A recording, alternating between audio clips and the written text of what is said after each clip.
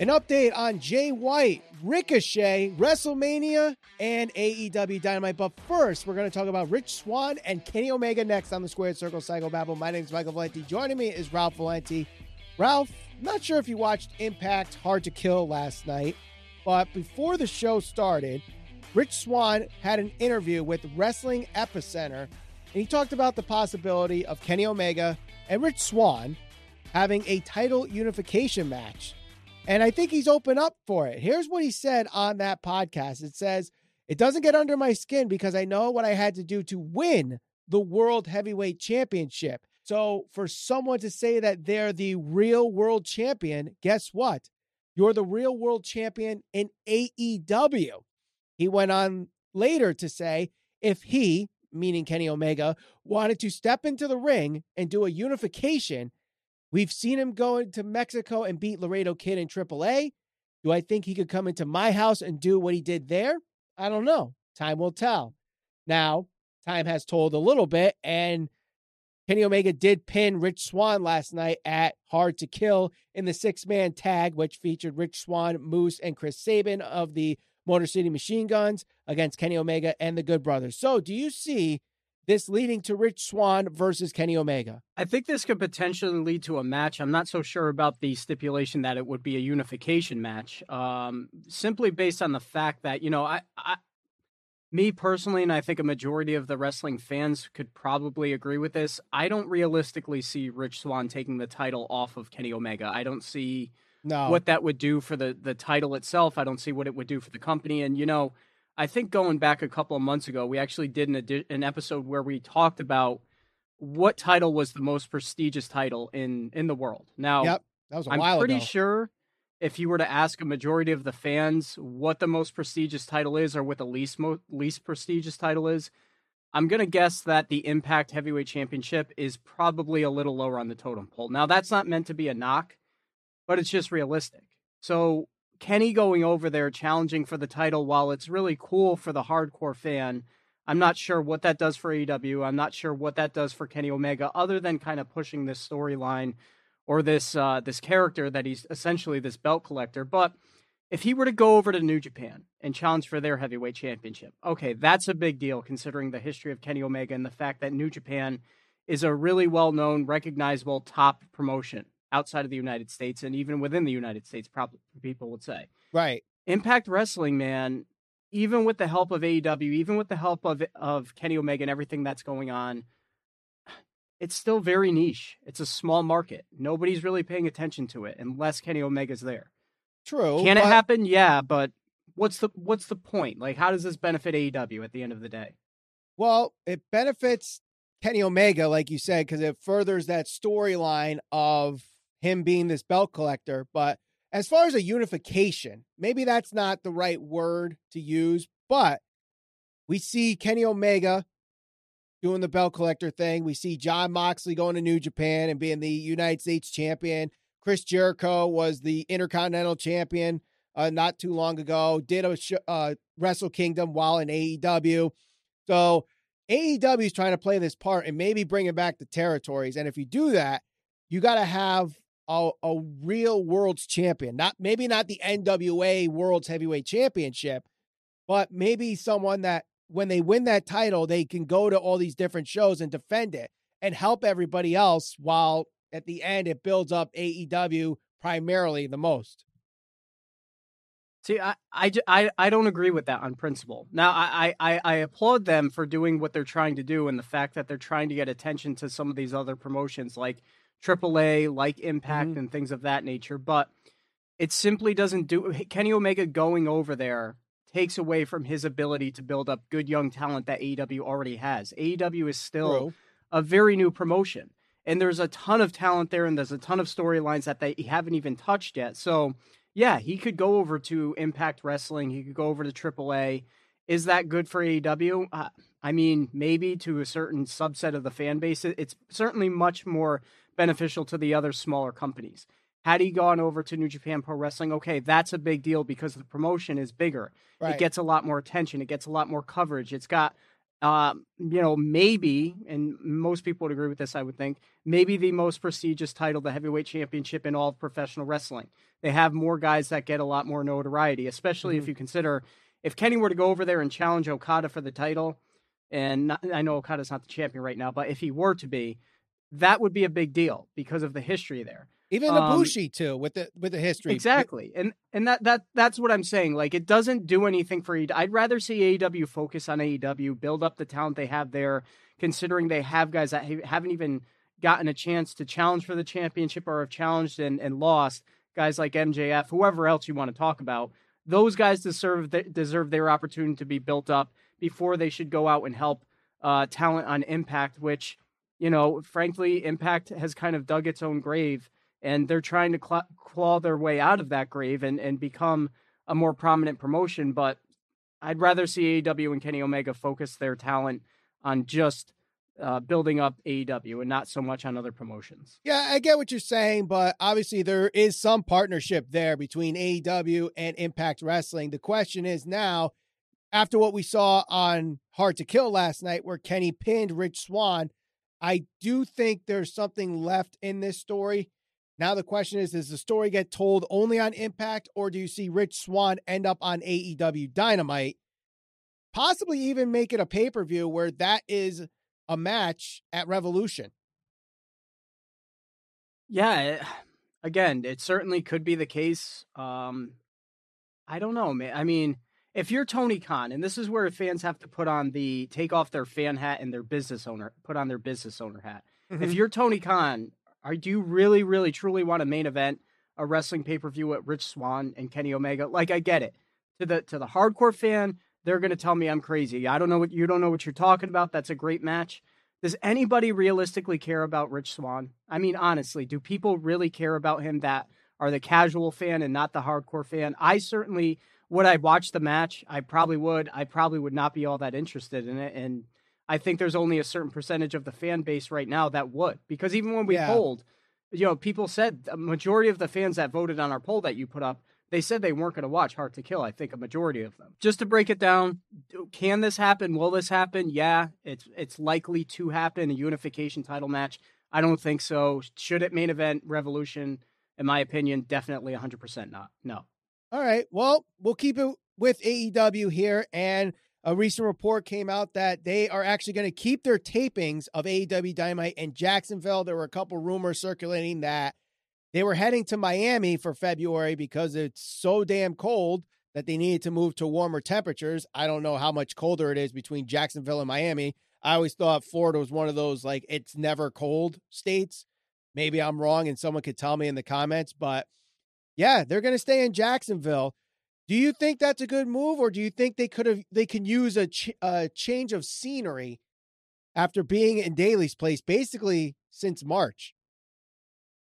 Well, first of all, you do know the answer to that because we took a trip as kids to Disney World and we thought it was going to be warm. We packed shorts and T-shirts and it was freezing.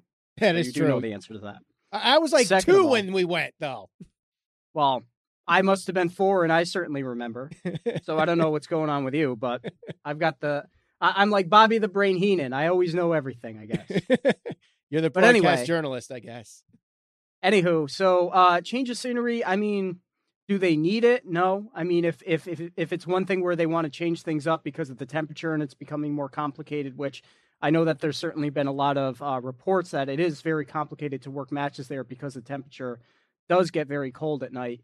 Then yeah, I mean, possibly they should consider going somewhere else where it might be a little bit warmer, and still put on these shows. But as far as a change of scenery, I like Daly's Place. I still love the vibe that I get when I'm watching Dynamite there. I think it works for them. I think it's a place that they can call home. So I mean, if they're doing it just for the sake of doing it, maybe not, but, I think they could stay put, and I think the fans would be happy with that. Yeah, I think so. I would agree with you on that. They don't really necessarily need to change the atmosphere because it still works for them. They could get the crowd in. The only way I would say change the location is if you can get more fans without worrying about, protocols and guidelines and stuff with the pandemic or whatever. Maybe as it gets warmer in the year, like spring break time, maybe they break into Miami and do a show on the beach where you can separate people. That might be the way to go. So we'll see where it goes. But a show that is definitely going to be changing the scenery this year, WrestleMania. It was reported by Henry E. Pankey and Anita Reelman that this year's WrestleMania will be in Tampa Bay at Raymond James Stadium, a 2-night special. So once again, we'll have a 2-night extravaganza, Ralph. Next year will be in Dallas. The year after that, WrestleMania 39 will be where WrestleMania will happen in Los Angeles. Did you see the video of them reporting all this? What'd you think of it if you did? Reminded me of Anchorman. It was supposed to be a spoof. The news kind of certainly came from out of nowhere, and I'm surprised they didn't wait to drop the news on like Raw or SmackDown or something like that. Well, I think they drop it on like Fox during the football game where they just showed the thing. I didn't see it on television. I just watched on Twitter. Yeah, and that's the thing. Maybe they did drop it on Fox. If they did, I certainly overlooked it, and I was actually watching the game. I don't know. I noticed it on Twitter. Initially I saw like a picture that was posted on Twitter, and then I went to WWE.com and they had that video up there. I watched it there, and that's how I found out. Yeah, I really love the video. I love the little names like Henry E. Pankey and Anita Reelman, which was hilarious seeing that Stephanie's right next to Triple H. But I mean, there were reports that WrestleMania was going to be at Raymond James Stadium this year, especially because they lost it last year. I just assumed that the following year would be WrestleMania in Los Angeles. That's not the case. They're going back to Arlington or Dallas or wherever the actual building is in that area for AT&T Stadium the next year, and then Los Angeles the following year after that. I love the fact that they're doing 2 nights. I honestly think it's not like they're trying to steal this from New Japan with Wrestle Kingdom. Sure, it's a coincidence that they happened last year, but if they're going to make a show like 8 hours, they should split it up into 2 shows. They really should. And I hope this becomes a trend for the next year and the following year. I know they only announced one date for 38 and 39, but could we see this split into two nights in the future? I mean, I certainly hope so. I mean, you and I were both at the last WrestleMania at where was that, MetLife? Yeah, where it was like a marathon. Everybody that was so that main evented with Becky Lynch winning the championship. Everybody wanted to see it, and people were reacting. But man, it was tough to get through. You're talking 6 or 7 hours of pro wrestling. I mean, look, not only just from a wrestling fan standpoint, but you got to also think if you're going to have it multiple nights and fans are going to be there for 2 nights, assuming they buy tickets for 2 nights, that's better for the economy of whatever state they're in because they can go. They're going to get hotel rooms for multiple nights. They'll be at restaurants, things like that. Hopefully, by that time, you have like bars and stuff that are open. And I'm not talking about this year. I'm talking about years going forward. So, yeah, it really is just too much wrestling, in my opinion, for one night, especially if people are going to stay there and watch NXT TakeOver the night before. It really makes for a very, very long pay-per-view that it's just hard to pay attention. Fans aren't into it. So I think I like the 2-night thing. Yeah, the 2-night thing works. And if you want to do like 2 4-hour shows in front of a live crowd, I think fans would buy that because I'm pretty sure Wrestle Kingdom is pretty much that. I know this year was a little shorter because less fans and the pandemic and whatnot, but the year before, I think there were 2 4-hour shows and it worked for them. And I think WWE can do the same thing that Wrestle Kingdom's doing, you know, and I think the fans there and the fans watching at home would totally appreciate that. And I hope that becomes a trend because, like I said, a 7-8 hour show is just way too long for anything. Yeah. Anything, not just wrestling, just anything in general. But we'll stick with WWE here. A lot of rumors were circulating that Ricochet's contract was running out and that he would be leaving WWE as he has not signed a new deal. Those reports have been shut down by Ricochet himself on Twitter, saying this is fake news.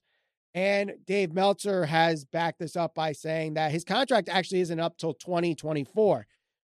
Were you one of those that wish Ricochet would leave WWE and maybe head somewhere else where he could be booked better? Or do you think he still has things left to do in WWE?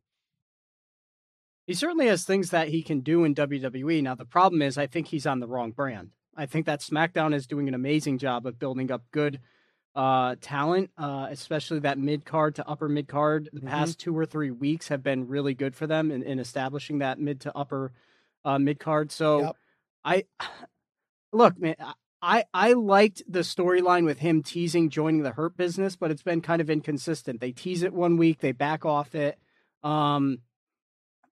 They did something with him in Retribution.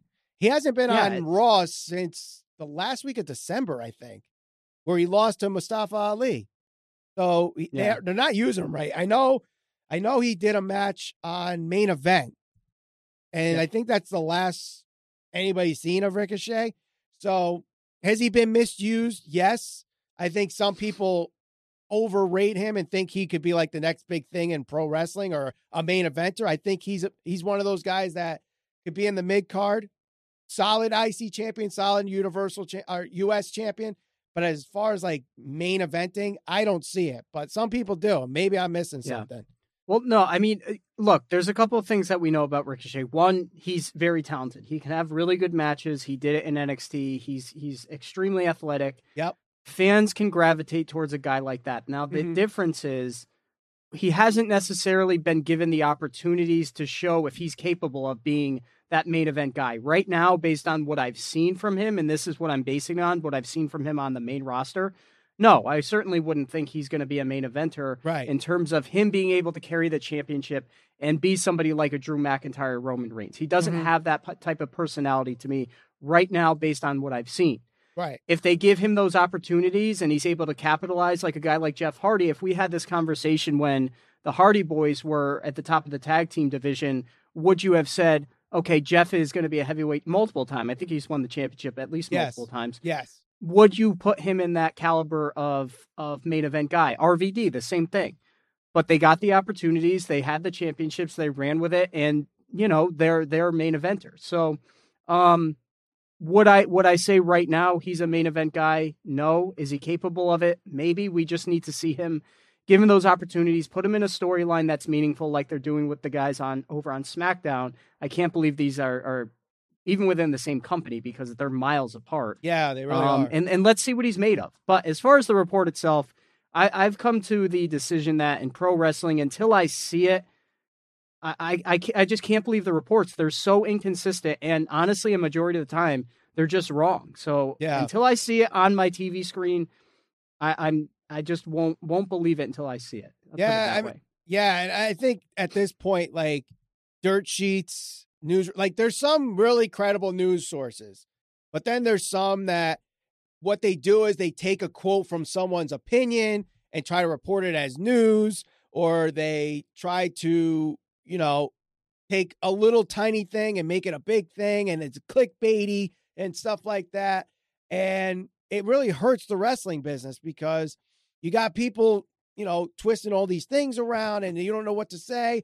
And it led me to put up a poll recently on if Dirt Sheet social media, if they were not around, would you actually enjoy wrestling more or less? And I think a lot of people either they say there's pros and cons, or they actually would enjoy wrestling better if those things didn't exist. So, you know, try to understand credible news sources and which ones aren't. And I think people are starting to understand most news sources aren't credible, especially one. I won't name it, but I think we got to an agreement like that one website is absolutely terrible and they spread a bunch of BS. So, and people could go in the comments, try to guess. And if you get it right, I'll let you know. So, but let's move on to our last bit of news here, Ralph. We talk about one guy who's definitely staying with their company. Another guy, most people are assuming he's going to stay, but Switchblade Jay White, we talked about him last week, talking about that promo he had at Wrestle Kingdom.